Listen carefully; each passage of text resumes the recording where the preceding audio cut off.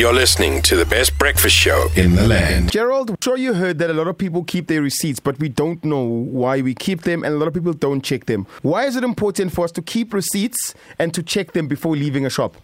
Well, basically, a receipt is actually a legal document. So it's a legal form. By law, a receipt has to have a certain amount of information. And, the receipt serves as proof of purchase, as well as you can use your receipt to support any returns which you might want to make.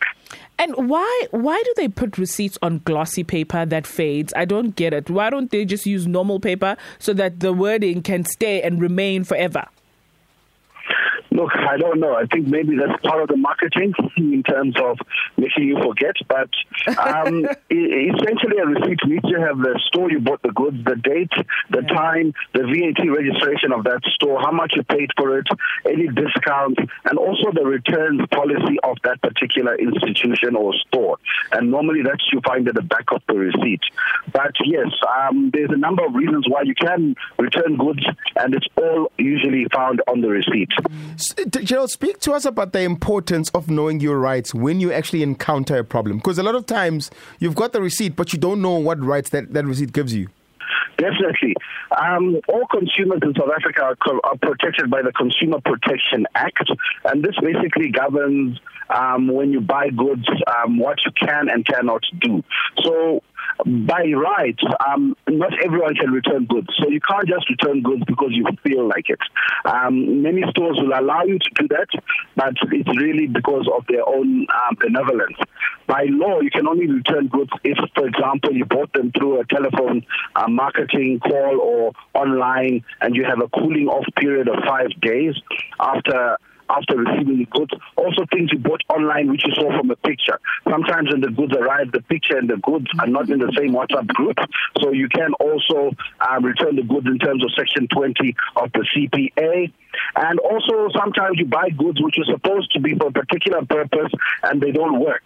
Then obviously within 10 days of receiving those goods, you can also return those goods, and the supplier might ask you to pay the cost of return. So these are the main reasons why you're allowed to actually return goods. It's not simply because you've changed your mind, although most retailers, because they want to stay in business, they allow you to do that. Right. And then regarding keeping receipts, how do you actually work these receipts when it's tax season? Because we are told, keep your receipts, but what do we do with them?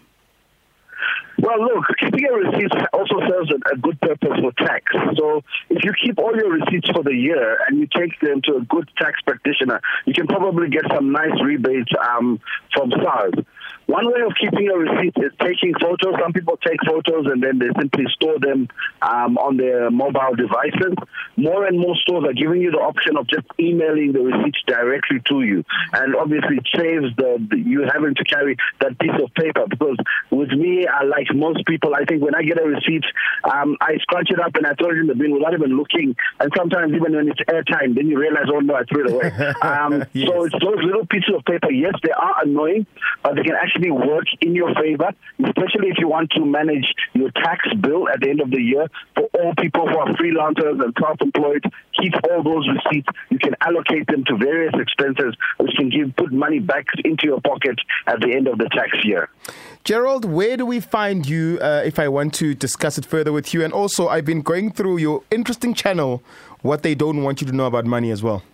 Yes, what they don't want you to know about money, or just simply Google me on YouTube. Or if you want to interact, it's at Ask Gerald CFP, at Ask Gerald CFP, or my website for the old schoolers, which is www.askgerald.co.za. And the old schoolers are the ones with the money, Gerald, so they must go there on that website. Thank you so much, man. Enjoy the rest of your week, Gerald. All right, thank you very much. Hashtag The Takeoff at Radio 2000 ZA on all social media platforms. Be part of an award-winning team.